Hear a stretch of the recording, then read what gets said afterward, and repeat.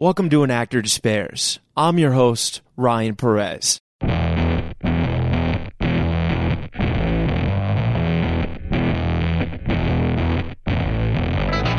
Ladies and gentlemen, today on An Actor Despairs, we have something a little bit different than our usual, but a very, very special episode. As a lot of you know, my dog Guy went missing on September 6th, and it was some of the darkest 8 weeks of my life, and we weren't sure we were going to get him back. And today, I have the two guests that are solely responsible for him coming back, Brittany Feldman and Jim Tierney. They both have incredible energy, and it has just been... They saved my life. They saved my dog's life, and I'm so grateful to have them on. You can check them out on Instagram at Shelter Chic and The Intuitive Walker. I will have that linked in the bio. Guys, this is going to be a tearjerker, and it's going to be deep, and I'm so grateful. All right, here we go.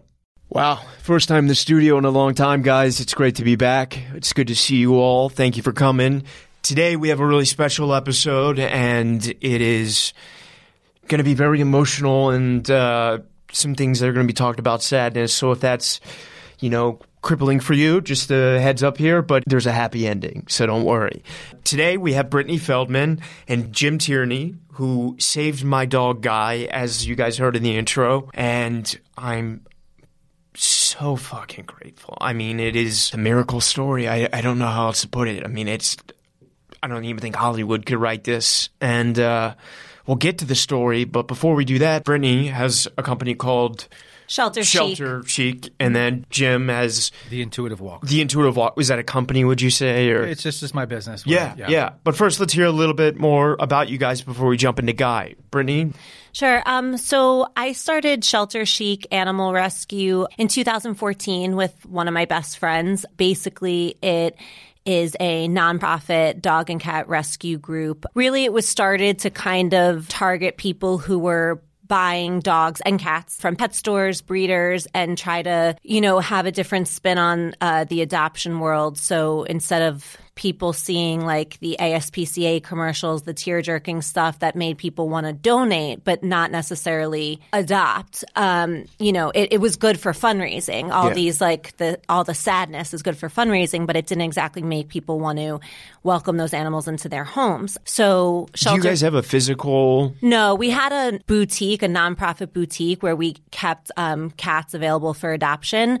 This was a few years ago. It was a donated space for about a year, which was awesome. Everything we sold went to the animals. And again, we had like live animals up for adoption there. It was great. But that was only for a year. Now we're solely foster based. Wow. Yeah. So the point of it was really to kind of get people who, again, were looking for like specific breeds of cats, or I say dogs mostly, but, dogs and cats, and get them to adopt and kind of just like change the stigma around adoption and market these animals instead of being like pathetic, sad animals that people feel bad for. You actually you realize how great they are, how individual they are. And so with the name, and at the beginning we had a lot of positive advertising, which was just trying to get people. All self-funded? Or Yeah. Donations, all donations. We started raising money before we took in our first animal, just family, friends, just telling them about our idea. To have a positive spin on animal rescue. And so when we first pulled animals in, we had a good amount of money, all fundraised. And again, we're nonprofit. Kickstarter, crowdsource, or just... No, just we'd had a big event that we reached out to people who donated alcohol and space for the fundraiser. It was really great. We raised a lot of money before we even started. And then we just like hit the ground running. So basically we're nonprofit dog and cat rescue group. All of our animals are in foster. It's foster, meaning it's temporary? Temporary, yeah. So when we want to take in a dog or a cat, if we don't have a physical location to place them. So, we reach out through Instagram, through social media, through friends, our networks, and say, we want to take this animal from a shelter. Do you want to foster them, like temporarily house them while we look for a more permanent home? At the beginning, because of our idea, we did want to taken, and I say like quote unquote, the more desirable animals, the purebreds and the younger dogs, the ones that people really wanted. So we did that at the beginning. Is that where the chic comes from? Yeah. Yeah, exactly. Exactly. Yeah. And again, we were somewhat competing with the pet stores and the breeders, like we wanted these animals that were highly desirable. Yeah. Then obviously as you start going into shelters and you see, if you have one foster home, you have space for one dog you can take, and there's a puppy that has a ton of applications. People are adopting it. Everyone's fighting over this one puppy. Other rescue groups are trying to get this puppy. Or you have this senior animal who no one wants, and we have this one foster home. Obviously, we're not going to fight for that puppy. We're going to take that animal that really needs it. Yeah. So over the years, we've our mission has still stayed the same, to get more people to adopt rather than buy. Yeah. But the animals we've taken in have really changed. Like now we are obsessed with the senior animals, the pitties who have a very bad rap. I have a pitty. I know Jim has a pitty. Yeah. I'm biased towards them. I think personally they're the best breeds. It's, lots of people with them. Yeah. Yeah.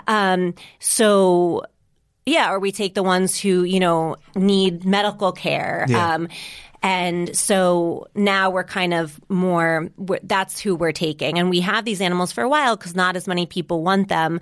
And again, it's not the most desirable, but it's kind of just funny how you enter trying to do a certain thing and then your heart pulls towards these, other ones. Yeah. And we have a FOSPIS program, which is hospice/foster. So basically we'll take in animals who we actually took one in right now. Hopefully he's not technically hospice. But we take animals in that probably don't have a good prognosis. We don't know how long they have, but they're in a shelter. And instead of dying in a shelter without their family, we put them in a home. And we've taken in FOSPIS animals who have really only made it like 24 hours and then they've passed. Wow. But yeah. That's beautiful. I love that term, FOSPIS. Yeah. And the whole point of it really is this animal was given up probably by its owner. Yeah. I mean, you assume. And we tell the fosters, like, the point is not to get this animal healthy. Like, they could be 16 years old. They don't have a lot of time left, but we'll give them pain meds if they need, and just give them burgers and pizza, give them anything they want to eat, just spoil them, take them to the beach if it's, weather permitting and season, whatever. And just give them as much love as possible. And then we will humanely euthanize if it's time. And those are the most rewarding, obviously. And again, why use our resources for animals that, adoption can be a competitive thing. A lot of people say, you should be adopting animals. And when people want, this designer puppy, it can be hard to adopt. It can take a while because a lot of people want it. There's a lot of competition for that animal. So we have, over the years, decided to really focus our resources on the ones that need it most. And there are so many. I mean, it's really, really sad what goes on there. So beautiful. More will be linked on her Instagram. Jim, how about you? So the Intuitive Walkers, essentially, I run a pet care service in Brooklyn. Been doing it for about 4 or 5 years. And I started to see posters in the area when I was walking about dogs going missing, and I would volunteer a couple times. And I wound up doing about 30 cases where I volunteered not having any idea what I was doing. And the same dilemma always came up, which was there's a dog out there and it needs to be trapped and we have to get a trapper in here. But I couldn't get anyone to come in to Brooklyn to get the dog, which I found very frustrating. Is there a lack of There's trappers in the surrounding areas. There's not a lot of trappers in the city. Yeah. I think it's logistics. It's because, there's so many things that can get in the way of a case. And they want a high success rate. I don't know. Maybe they don't want to take on a case that would be either the neighborhoods could be different, like not being able to get into someone's backyard with the brownstones, and also, not being able to control the environment a little bit more. Whereas if they're in New Jersey or in their Long Island, it's not easier. If actually, it's actually harder. If I look at the land and I say, where is that dog? But it's just something that is a different vibe. So what happened is I decided to get certified at the Missing Animal Response Network, and got the traps and stuff and the cameras, and then I ran into my friend. I became friends with Nicole. Her name is Nicole Asher from Buddha Dog Rescue. Which is a Jersey-based company, right? Which is a Jersey-based. And she is the one person, 4 years ago when I was looking for dogs, I was like, I wanted to know, like, I wanted to meet her. I wanted to like see if I could train under her, anything. It was like your mentor. So yeah. But I never met her until like a little over a year ago. Oh, wow. And we were on a case together and we became friends, and I've learned pretty much everything in the last year from her. Yeah. But so essentially what the intuitive walker is that I'm also a medium. Yeah. And I've also used... I'm a large. I'm just kidding. I like that. Man, you're quick. Essentially, I've used like those abilities sometimes to help missing people. In a couple cases, I've actually come like a tenth of the mile in the situation. So I said, wouldn't it be cool if I could use that for missing dogs? And so that's the whole idea behind what I'm trying to do is I'm essentially trying to track dogs in the city or in the surrounding areas, trap them, but also integrating intuitive abilities or psychic impressions. And also for those listening, and just so they can use you if you do walk pups as well, right? Well, I walk dogs. I'm not taking any clients in the because I'm already booked. He's booked up. But it's important to note that the intuitive walker, the reason why I said I am intuitive, but the walking almost is, in a sense of meditation for me with these dogs. Yeah. And I really do feel like I've gotten better at knowing dogs by walking them. Yeah. So, there'll be days that like if I'm holding someone's leash and all of a sudden, I can pick up things from that leash and stuff. So that's where that name came through. I know it kind of can sound confusing. But no, it's beautiful. Thank you guys for sharing. Yeah. There's no way easy to say this, so I'll jump in. I have been struggling with like not even that we're out of it, COVID PTSD. And this summer, I really kind of locked myself in and didn't go out or do anything. And, I got Guy right before the pandemic. So he's honestly what kept me from killing myself. I mean, it really got that dark, as I'm sure maybe it did or did not for some people. And it was Labor Day, and I was feeling really, really suicidal.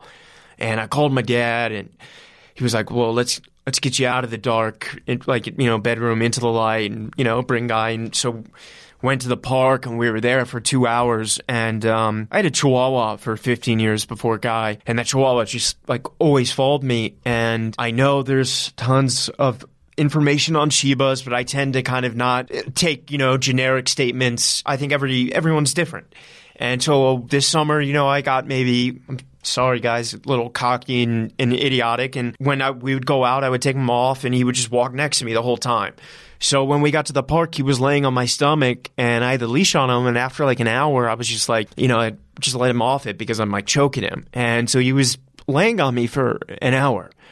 And I started feeling better, and my dad really helped, and Guy helped, and just obviously being in the sun for so long, you started to get tired, and we were laying down, and I felt Guy was on my stomach, and then I saw him move to the middle of the blanket, and I closed back my eyes, and all of maybe 5 or 10 seconds later, someone came up to me. He's like, "Hey, your dog just went behind you to the bushes." And I'm like, "Oh, Guy's going to the bathroom," So we went. He's like, "Here, come with me," and we just went right there. Less than 10 feet. And then we both looked at each other because we couldn't see him. And we were like, wait, what? And then we looked up, which is at Lorimer, and we saw him running down. And then 7 people tried helping. And because he had his collar on, but he didn't have the leash on, I've never seen him run that fast. And I had sandals on, and I was sprinting, and a bunch of amazing civilians who now follow me that got in contact with me tried helping. So friends, not civilians. And I had hoped that he would go home, so he kept going down Lorimer, and I bolted to home thinking he would go home.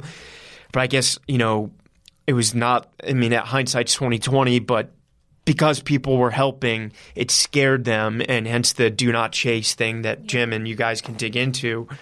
And that is the day that he got lost. And I want to say also, because I think this is very important, because when we had met, which we'll get into, you had said that when he went missing, he was microchipped. And a lot of people think that a chip means you can track them. Well, they actually call them trackers on the birth certificate, which is... Yeah, which is such a big problem because I think a lot of people think that, and when which they take I did, right, so I'm so glad you brought this up. And if they let cats out or dogs off leash, they think it's okay, they're tracked. And microchips, which I think is so important to say, microchips are not scanners at all. You have to physically bring the animal in or have a microchip scanner, which like Jim has one, but like vets have one, shelters have one. And then they can track down, hopefully, the owner, if the owner has registered the chip, if they've kept their address up to date. You know, there's a lot of factors, but it's very important to know that if a dog is missing on the loose, a microchip is not going to locate where they are. If there's anything I want people to take out from this podcast, that is exactly that, because the second I got home, I thought I'd get GPS. So, yes, Jim. I was going to say I was friends with a vet, and I was trying to help a case where a woman's dog, she went into the hospital around COVID. She let the neighbor watch the dog. The dog was sold, we think, for drugs or whatever. So I said, well, she's chipped. I asked my vet friend, I said, could we find out? And they said, no, there's no database. There's no large database that all the vets use. Yeah. Like not like a missing person. It's not like red flags are going up. So basically what it is if a person brings a dog into a vet and they don't say, if they say this is my dog, these vets don't have any legal obligation to check even red flags. Even if they know the dog is missing, they don't have any legal obligation to report it. Yeah, which is also really insane because it it just goes to show you that it has to be the right person that finds your dog, that wants to find the owner, to take it to the vet and then scan it and say, let's find out who's, if it's not that person, that chip is useless. Yeah. And I kind of did probably what would be the most obvious thing for anyone with an iPhone is I went on Instagram, and there have been so many amazing people out there who donated and reposted and helped. And I really want to thank you all.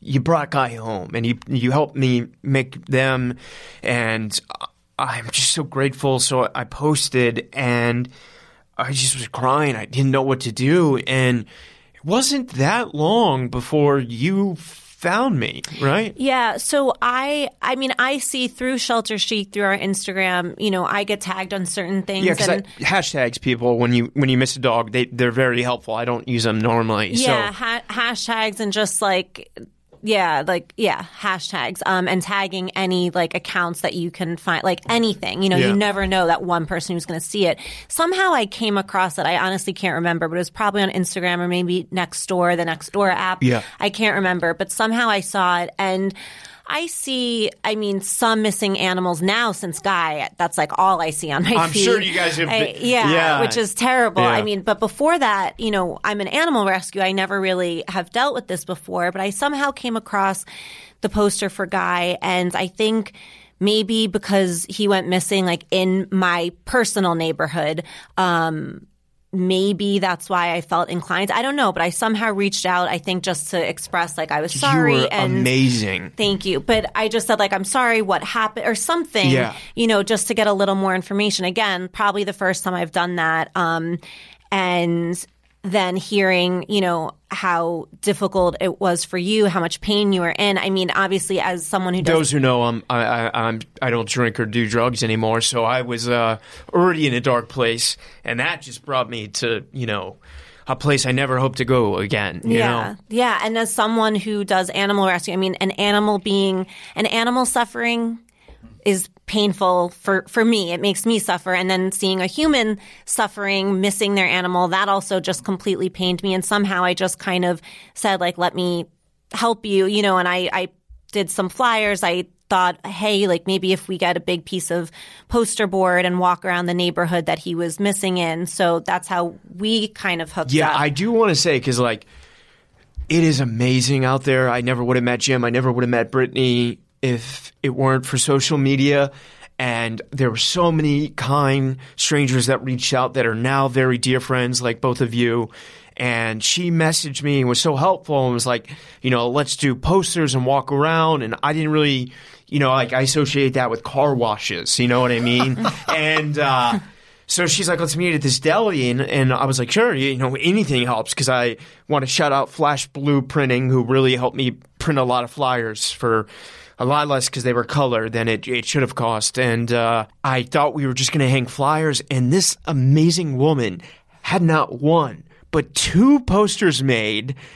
And it was first time meeting her, decorated Guy missing. And I was just in the darkest place in my life. And it was just this shining, radiant energy of we're going to get him back. And it buoyed me, man. I was like, wow, this okay. All right. Maybe I will get him back. Yeah. Well, the thing is, walking around, my thought was that while you're hanging flyers, some people are going to notice. They're going to look at what you're hanging, but a lot of people won't. And if you're walking around, like you said, literally like a car wash, like someone advertising something with, I just got poster board and printed out a big thing of Guy's poster and just wrote all over it. But if you're walking down the street holding something, everyone's looking, and then cars are, it's like it's advertising, which, Jim and I have talked about. But while we're walking down in the park, in McCarran Park, people are stopping us and looking and taking pictures and stopping you. I'm not as good looking as you. But it makes it, so as you're hanging flyers, if you have this poster board, it's really getting more people to look, and you need that one person to look. But so we did that, I think. And that day, there had been a couple sightings. I think at this point we hadn't contacted Jim yet. No. And there had been some sightings. So we were thinking he really was centered around McCarran Park, where he went missing. A lot of people, I know about Guy, or, but nothing concrete. I was doing 300 flyers a day, people, so yeah. Yeah. And I'll just say at the end of all this, there were people coming up to me or like messaging me on social media saying they've never seen so many flyers for one dog, and like everyone in the neighborhood, I mean, at least that I spoke to, like knew about Guy. It was really, really incredible. Actually, there was a guy who I helped with his Shiba a few months before who texted me the image of Guy, the poster on the Upper East Side of Manhattan. Yeah, I did, because there was a phantom sighting up there. I'm already on it. Did you find that missing Shiba? Yeah. Well, it was about a day, but that Shiba, it was up in Rockefeller University. Wow. And so about a week in, there was, as Brittany mentioned, there were sightings, but as the tracker doesn't work, there was really no way of knowing where he could have gone or might be hiding, and so pretty quickly Brittany mentioned that I didn't even know there were trackers and trappers that could help with this, and you were the one who brought the idea to the table, but I didn't know where to go, and so you brought Jim into the fold. Can you talk about Yeah, so we had, luckily, knock on wood, we had only had one dog ever go missing from us, and that was a dog who we worked with another rescue.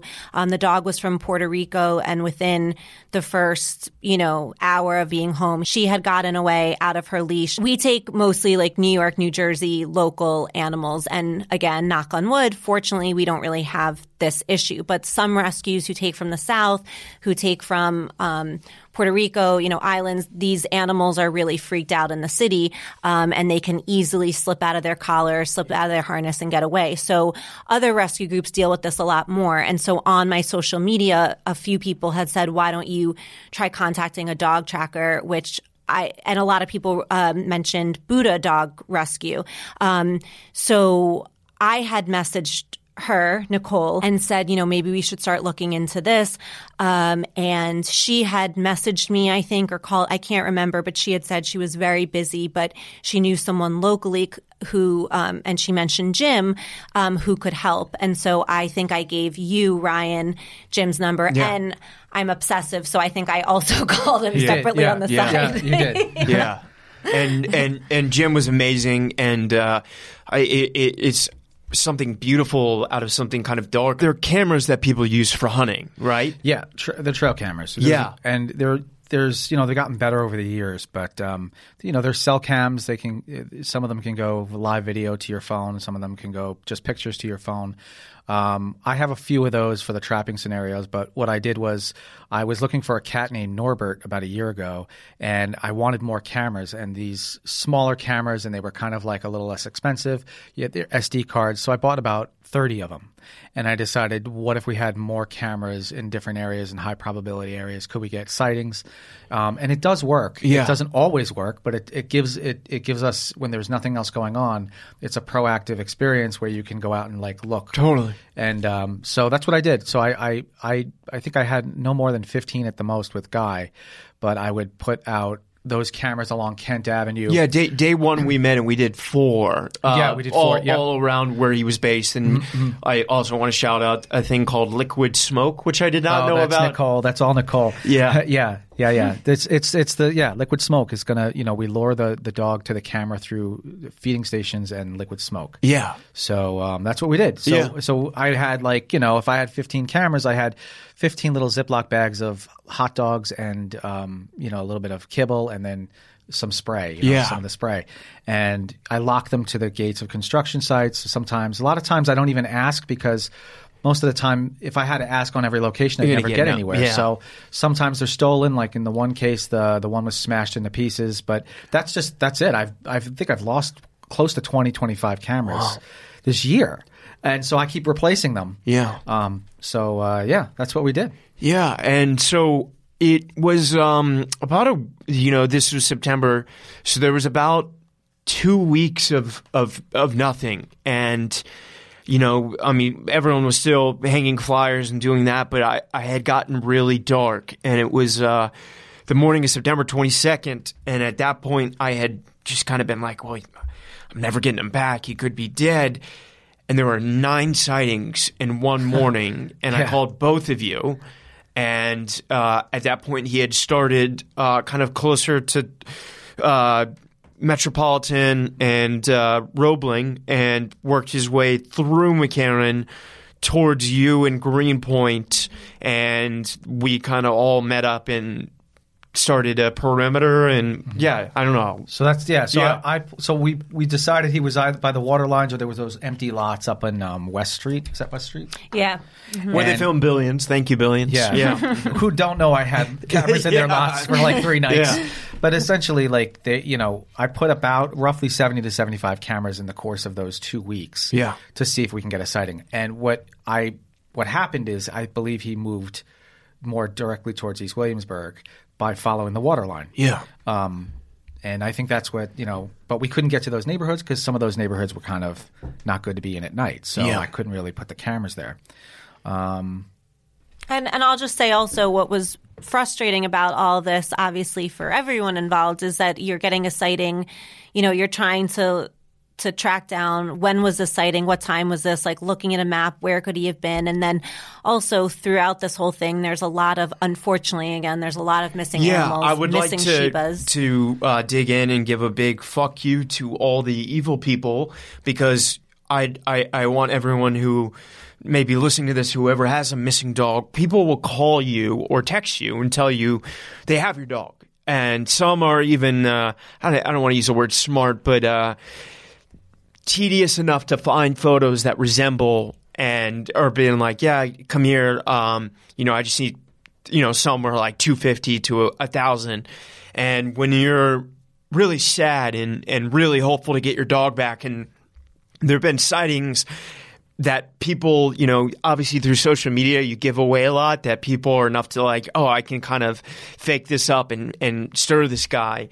So I had about 20 of those, and scammers, people trying to scam you. Yeah, so be really careful of that. And there are tons of people that told me to kill myself, because I'm public about the sober thing and relapse, and it was so dark. And both you guys, after we did not get him on that day, there were 8 sightings, but neither of you guys gave up hope. And Jim, you were the guy that really hung the flyer thing home, physical flyers. Yeah. Well, because I just knew that if I'm trying to do cameras, everyone's eyes is a camera, and there's a bunch of people around the city. Yeah. Someone's going to see the dog. And I think flyers work better than social media because. Fully agree. I do. Yeah, they do. And I think it's because when you're walking down the street, rarely do you have a phone in front of your face to the point where if you're seeing something, like if you see a poster, you're going to give it your full attention.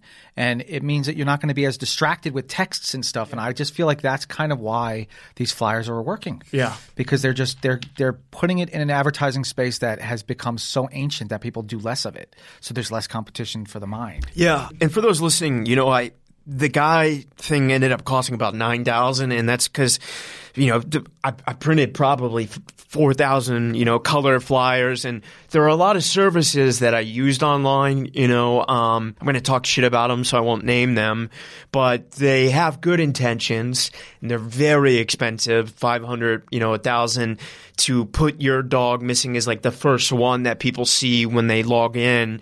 And then also just doing other like social media ads and all of that, feels because like you're working with a company, you know, there's this kind of like, okay, well then they got it, but it's a very expensive, futile. I mean, maybe in some cases they are really helpful, but it did bring eyes to it. There were a lot of people that I do believe use those services and just look on them like who have good intentions, like, hey, I saw your dog, I'll keep an eye out, and message me, but ultimately, none of those are what brought Guy home. And at this point, 2 weeks had gone by and there was no sightings. I feel like it was 3 weeks of no sightings, something like that. Yeah, about or even 3 weeks. A month maybe, and so we had no idea whether he was in Greenpoint, McCarran, or at this point, which most people kind of thought, you know, I always believed that he wasn't dead, that I thought someone would take him, you know, and that's kind of what I thought. But yeah, so we just kept doing flyers, and you know, the day that he went missing, one of the last sightings was at Bushwick and Grand, and there's some public houses adjacent to there. And you know, for the first few weeks, I was going there morning and afternoon, not night, and handing out flyers, posting them, and because that was where his last known sighting was, the day he went missing. And, you know, it was a little scary because they were like, look, man, dog that nice here, you know, people, you know, they'll trade that for drugs, or, you know, they'll keep it, you know. And so I'd like to kind of maybe talk a little bit about the reward element for those that are, you know, I started small and people donated, and eventually it went up to $2,000 for Guy. What are your guys' thoughts on people who missing pets and putting rewards? No, don't do it. Yeah. You don't do it because it gets people to chase the dog. Yeah. And there's actually been a study where the side of the brain that's altruistic and the one that wants, you know, rewards, they're two separate parts of the brain, so only one will dominate. Yeah. I'm paraphrasing. But essentially that if you wrote please help, it will do pretty much the same thing as if you write reward. Yeah. Because it's gonna bring out the person that really does want to help, and it's not gonna bring out the person who wants to chase and catch Guy, which we experienced. Yeah. And that's why you could get a dog killed if you do it that way. 100%. Yeah. Right. Yeah. No, I agree with that, and I deferred to Jim on this because he would know more about that. But I do think it led to It hurt us more than it helped. Yeah, because I think in Guy's case, I mean, Guy's dogs go missing. I was kind of giving you reassurance. I didn't think anyone had taken him because I had never met Guy, but from what you had said, he was skittish. Yeah. I don't think anyone was going to be able to catch him, which is, again, it's like a blessing and a curse. You know what I mean? If a dog goes missing that's very friendly, the hope is that they take him in, they treat him well. Maybe they take him to the vet. Maybe they look for the owner. But, you know, at the very least, they love him and give him a good home. The worst case scenario, which is where my dark head goes to a lot, is that someone has very bad intentions with an animal, which I can't even go into because it's too horrific to think about. But so my hope was like, he is definitely out there. But as Jim said, when there is a reward and it's a very scared dog, then that will lead to chasing, and that's not what you wanted to do in Guy's. Which what I want to mention that it's very difficult because almost everything that we would do for like a child, if a child was running towards traffic, or if a child, we would try and stop, we would try and control, but it actually is it's counterintuitive to do the right thing in a sense, because we're not supposed to be doing that. Yeah. Because they can outrun us. You know, Shibas can run up to 23 miles an hour. Yeah. And they can go around things. I mean, their agility is just ridiculous. So yeah. To even try and catch a dog is useless. So Yeah. I always thought when I was out trying to track dogs, I'd be like, oh, what if there was a way to stop the dog before it got in trouble? It's like, no. The best thing you can do is leave the dog alone until it gets into a quiet environment. Which is counterintuitive to most people. Yeah. Yeah. You just leave it alone because you want it to calm down, and it will stop running and it'll find some area to relax in. And that's why you don't want to ever post social media. You don't want to post the sightings of the dog as you progress, because it gets people who do want to help with great intentions, but they're actually getting in the way of the actual case. Right. And a lot of people would say when I was hanging flyers, they said, why don't you just get the owner to come to the last place? And as Jim had taught me at this point, and which I'm sure for Ryan, it being your dog is so hard to understand. As Jim said, these dogs are like feral at this point. They're on the run. Just for those listening, can you explain what that means? Like they're wild. They're trying to survive. Their adrenaline is high. So, again, a different type of dog might see their owner, recognize it immediately, and run up to it. In Guy's situation, he's not going to recognize you, Ryan. He's not, he's in this heightened state. So, yeah, as you're saying, counterintuitive. Everyone was just like, just get the owner, have him come here, and everyone, means well, but. And this is the first, That happened in one of the Shiba case in the spring with the one in Rockefeller Center. I was talking to the owner, and the security guard was on the phone, and he said, the dog's over there. You can't tell me to tell people that they can't walk there. And he said, my dog's over there. And the security guy said, well, go get your dog. Just go get the dog. Yeah. I'm going to go get the dog. And we were pleading with him to leave it alone. It was a very scary situation because it was right by, it could have run right out into the road. Yeah. And so we had to calm. He got the dog back, but it was all about let's just control the situation. Let's get it. It's this almost like idea in our brain that we can control something, and rather than understand their PTSD, the dog's going through like a panic attack. Totally. If you've ever gone through a panic attack, you're not going to try and control. Yeah. It's a very horrible thing to experience. And at this point, it had been 3 weeks, and I was feeling very dark and very despondent, but you guys mentioned that we should redo the flyer and get rid of the reward. So you redid the flyer with the do not chase, and then ultimately we redesigned the whole flyer, and I didn't have my number on it for a while because of, the craziness, and then I did put it on there, and we started hanging those flyers. And it's, I guess the nature of dogs, people even look alike. There were about 6 different dogs, 6 Shibas, I should say, that looked identical to mine, that people were so confident, as was I, just because when you're that dark, that were mine. And so I got messages, and there were about 6 different times where even the person who had found the dog was like, I think this is your dog. Red collar or something. Red collar, same coat, same height, same weight. And none of them I went to see, which I'm glad I didn't, because I probably would have done something stupid. But, the etiquette is we'll take him to a vet and get him scanned. Yeah. And on every 6, all 6, it was someone else's dog.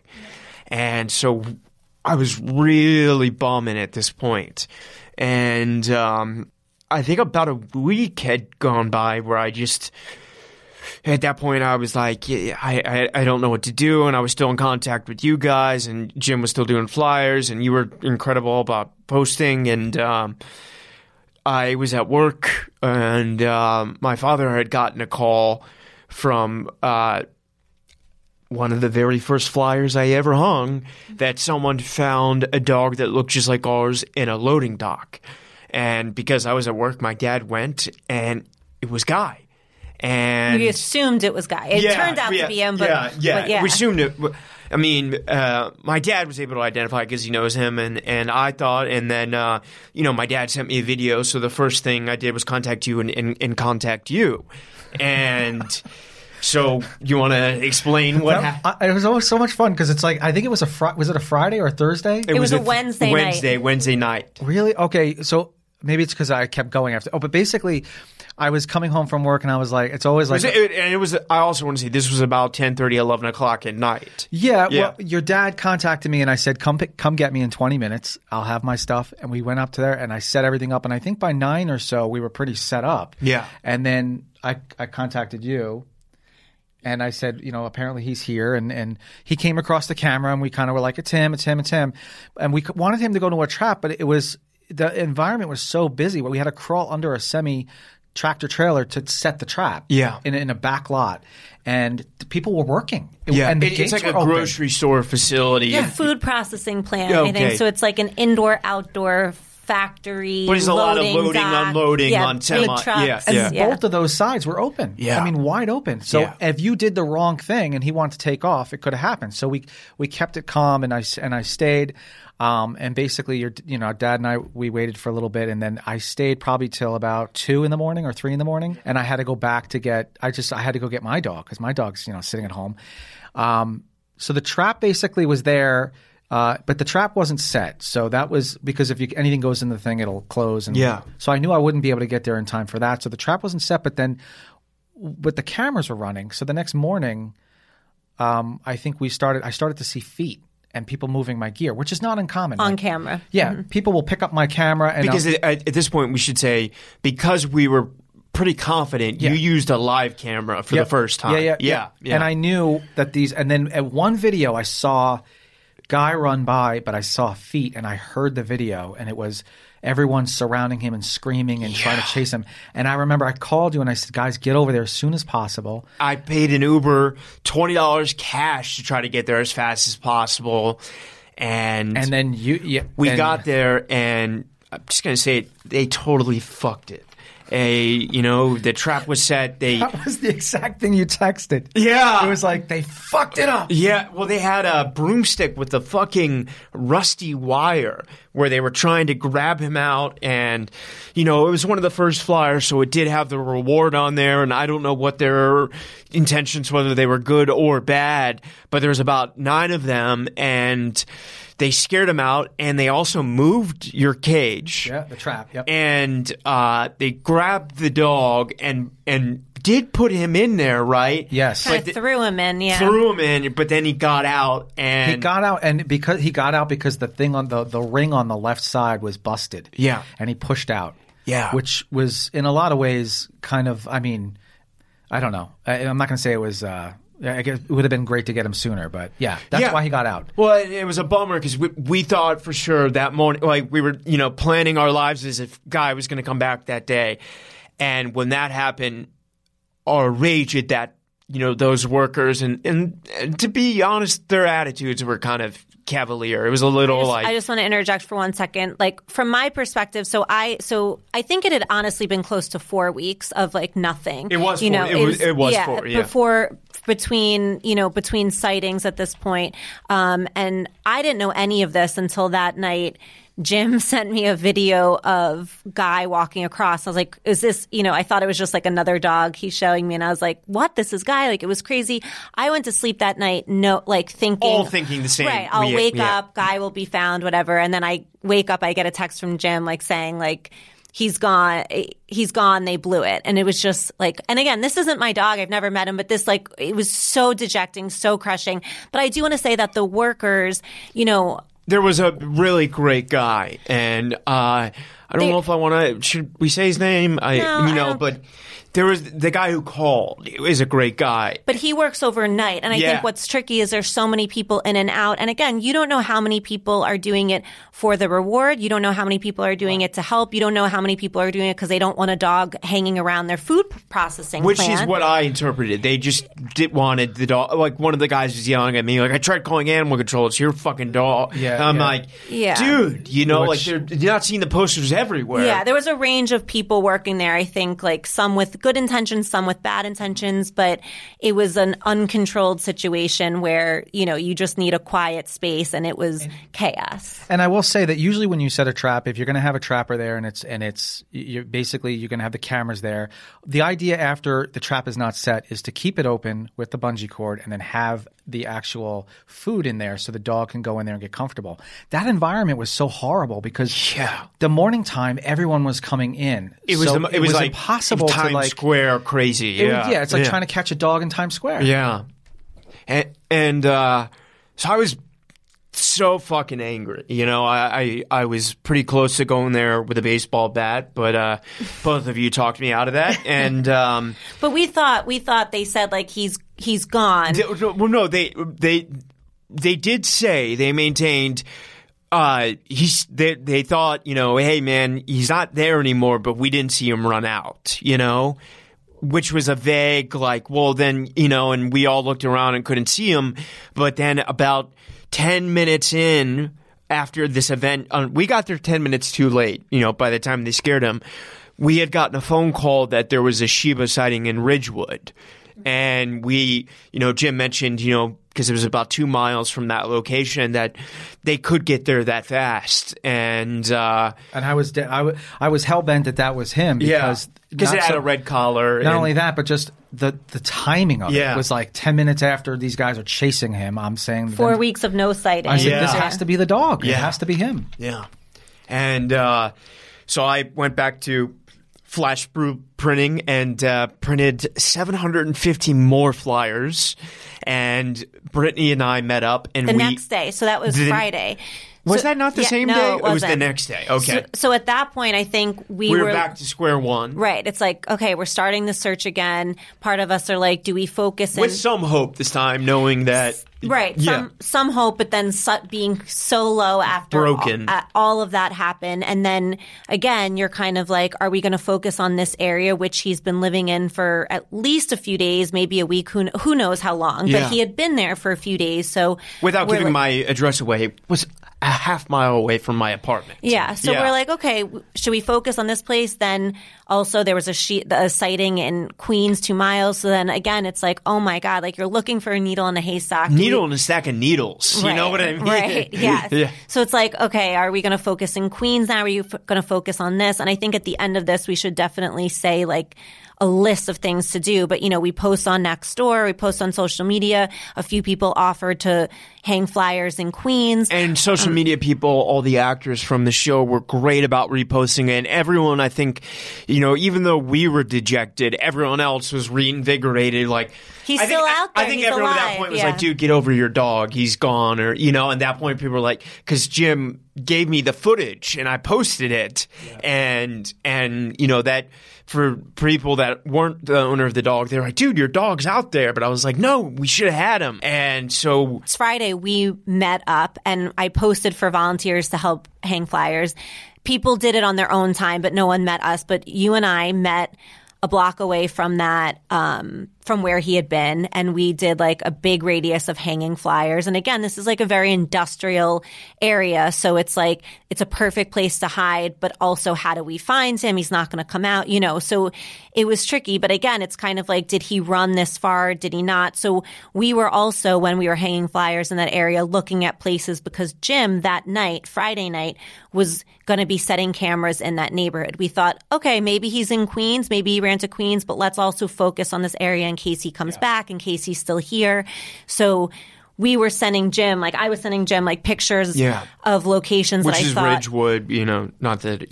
No, but of that area in East Williamsburg of lots that I thought. Because we did think to take photos of lots. Yeah, right. So maybe he's hiding somewhere in here. So that night, Friday night, Jim set cameras around that neighborhood. Yeah, which was an interesting night because everything went wrong.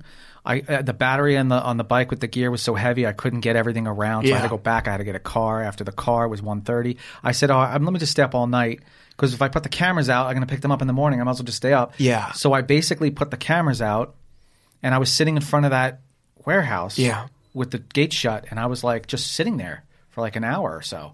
Because they're closed on the weekends. They're closed. There was nothing going on. And that's when I started to look through the footage. And the footage from the night before. Right. When at this point, it's Saturday, and you text me, and I wasn't sure why. You're like, do you have a phone number of somebody at that facility?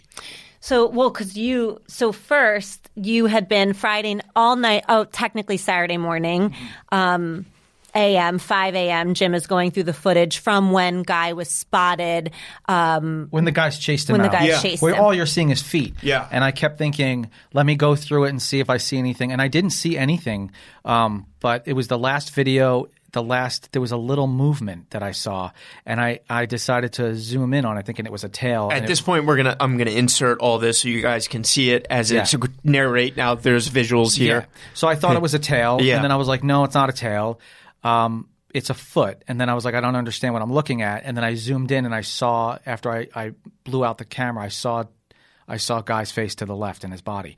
Now, I was at first saying, is this me creating this? Because it's not, but that's a Shiba. I mean, I could feel it. And basically, we should say you had not told me any of this. No, I didn't tell you. Ryan knew nothing about this. So I was like thinking, I spent an hour and I said, it could be the camera, the way the camera looks. I see a flash. So what it was is there was a layer of glass overlaid in the area where Guy was. So behind him, when the camera went off, I saw the flash of the camera over Guy's face. Yeah.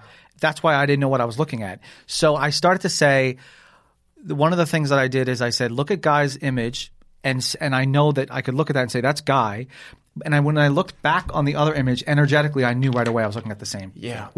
So I showed Brittany and I showed people. I don't know if Brittany really trusted me. So, I mean, if the image is, people can see what this image is. I mean, he sent me this picture, and at first I'm like, he's seeing things like this is not him. He's, it can't be. It's not even, is this Guy or not? I was like, is there anything there? And to the naked eye, it's like, it's really hard to see. And then Jim had, lightens up the picture, did all these effects on it, not changing it, of course, but like doing it so you could see different things. And he showed, and he was like, I think this is him. And this is the same place that he had been hiding that we thought he was scared out of.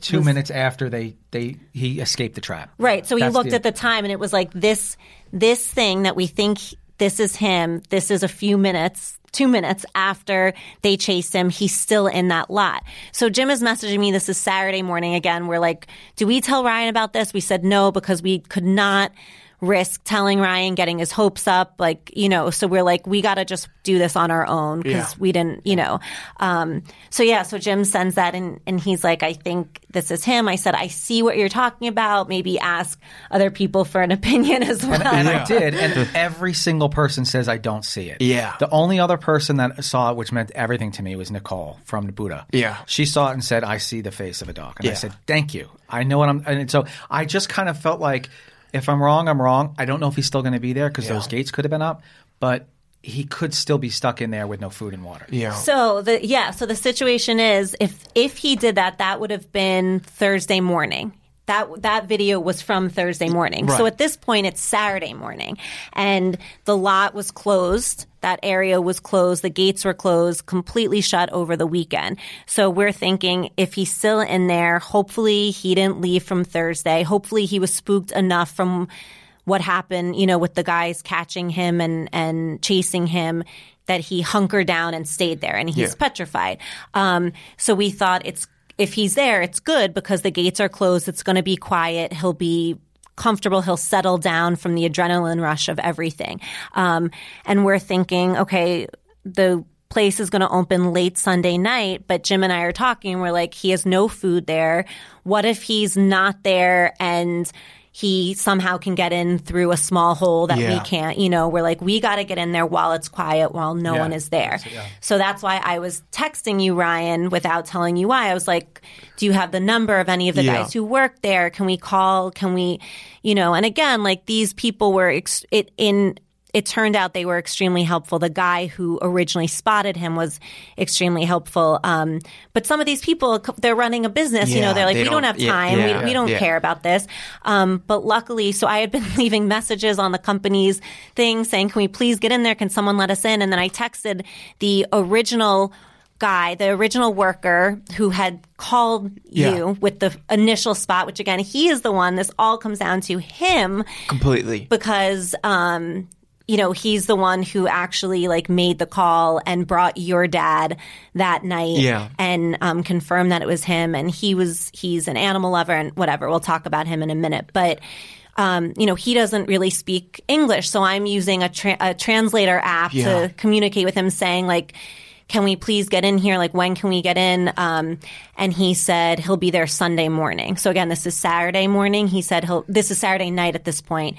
And he said, I'll be there Sunday morning at 8 a.m. I'll open it up for you, which was extremely nice. And so Jim and I had a plan. We were going to meet there at 8 a.m. Sunday morning with the trap, with everything. And again, this is all assuming that this image of Guy that only Jim could see or not, you know what I mean? Extremely difficult to see. We're like, this is assuming he's there. And I had to get the trap from you guys. Yeah. By saying there's another dog. Yeah. Got the trap out of your dad's car. Yeah.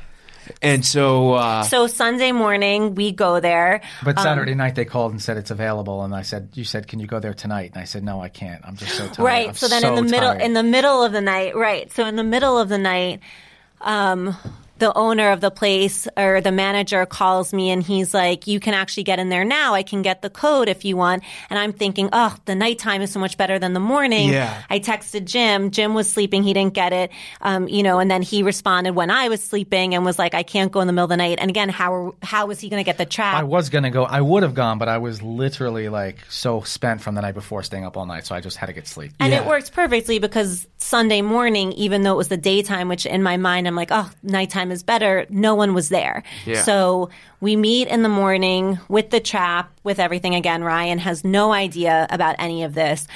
We go to the place he originally had been hiding. He's not there. We're like looking around. And again, like, I guess we can show images of what the lot looks like. We're looking under these things and we're like, okay, he's got to be in here somewhere. Hopefully, we don't know, but we pray he's here. We're just going to have to look outside. And then the original guy, the worker. Who originally said when I walked in, they have not seen one sighting of him. Yeah. Right. So, and this is the guy who originally called. This is the guy who originally saw the flyer. This is the guy who has texting with my translator app, who was so kind and amazing. And he comes over to me and Jim and he says, there's fresh pee and poop in an indoor part of it. So it was like an indoor-outdoor warehouse thing. Again, like we have pictures of all this.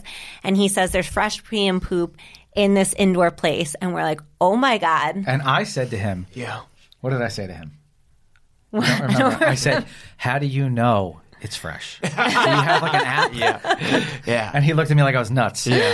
And I'm thinking, of course, again, my cynical mind is like, it's a stray cat or like, how do we know this is guy's pee and poop? We're like, okay, this must be him. So we go in there and the guy who helps us, he's working inside, so he's busy. He's really generously like coming out and talking to us, but he has to go back inside. So then he leaves.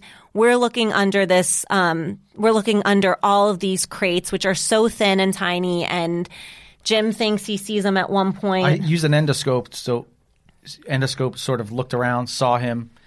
I knew basically that he was here. Yeah. But then he slipped away, and so essentially, Brittany went under all the pallets, found him in the back pallet. He was underneath the pallet, which was very difficult to get because we were trying to feed him bacon for about 45 minutes. Yeah. He wouldn't come out and he would growl anytime he came near. So our idea was we're going to have to put the trap in one direction and use it as a crate. And then essentially what wound up happening, we had to take all the boxes off of the pallet. Yeah. And he was going under the boxes as I was lifting them up. So the very end, I'm like, there he was. And he was like shaking.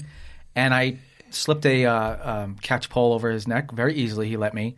And then the moment I kind of tightened it to get him to walk, he lost his mind and started to like trying to bite and and Jim led him, and at this point we locked ourselves like in this warehouse because again we're like, if he darts out, like we can't lose him again, like we got to stay in this enclosed area. So Jim is like leading him into the trap. He loosens it, and for a second, which I swear is like the longest like 5 seconds of my life, I see him dash out for a second, but luckily I think he ran right into Jim's foot or Jim's leg, and Jim was able to like he had nowhere to go except into me and into Jim or into the trap. So he went in the trap. Luckily, we tightened it and we put bungees on. I mean, I was like, I still was so paranoid that he was going to get out. It was so scary. That's it. That's the story. And at this point, we called Ryan, or we sent Ryan a picture. Yeah. Now here is the video of the reunion, and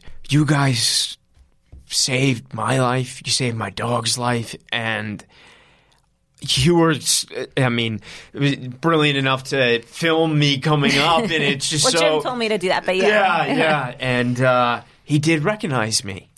Yeah. He was growling at us like he wanted nothing to do with Jim and I, and we had warned you he might not recognize you when you come up. Don't be upset, and you came up and he was like tail wag. He recognized you. He was very exciting. Yeah. If you watch the video and you watch his body language, it's kind of cool. You can see when he recognizes you. Yeah. And it's like a Disney movie. It's like all of a sudden he turns into that little pet.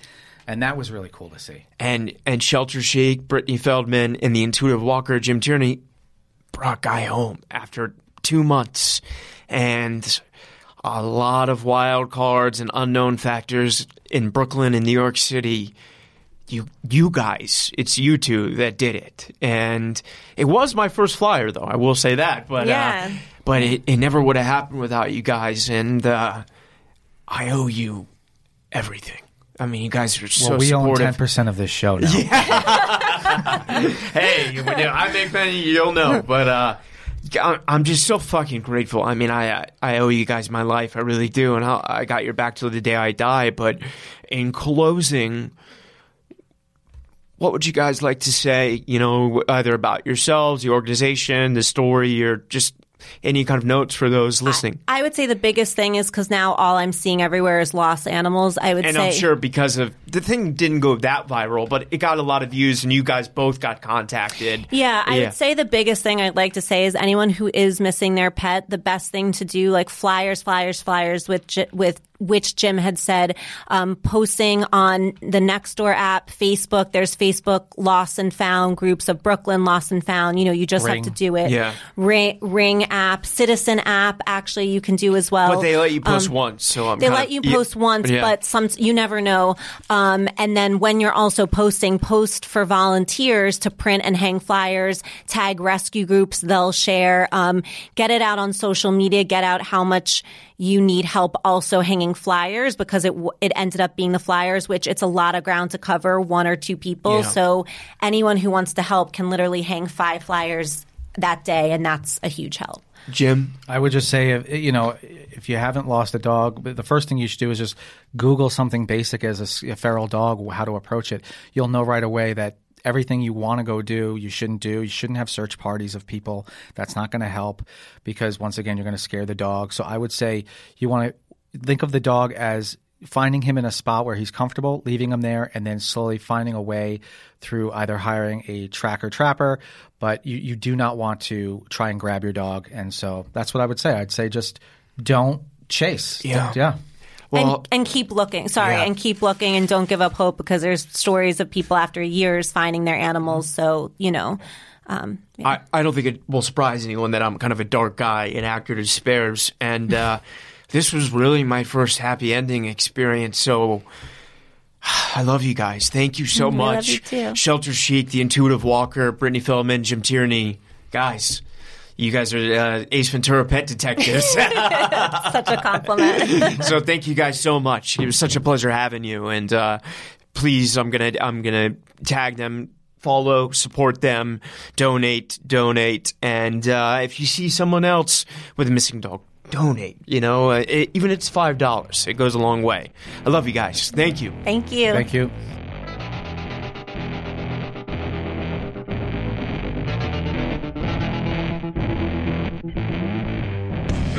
If you like the show, rate, review, and subscribe wherever you listen to podcasts. Thank you for listening.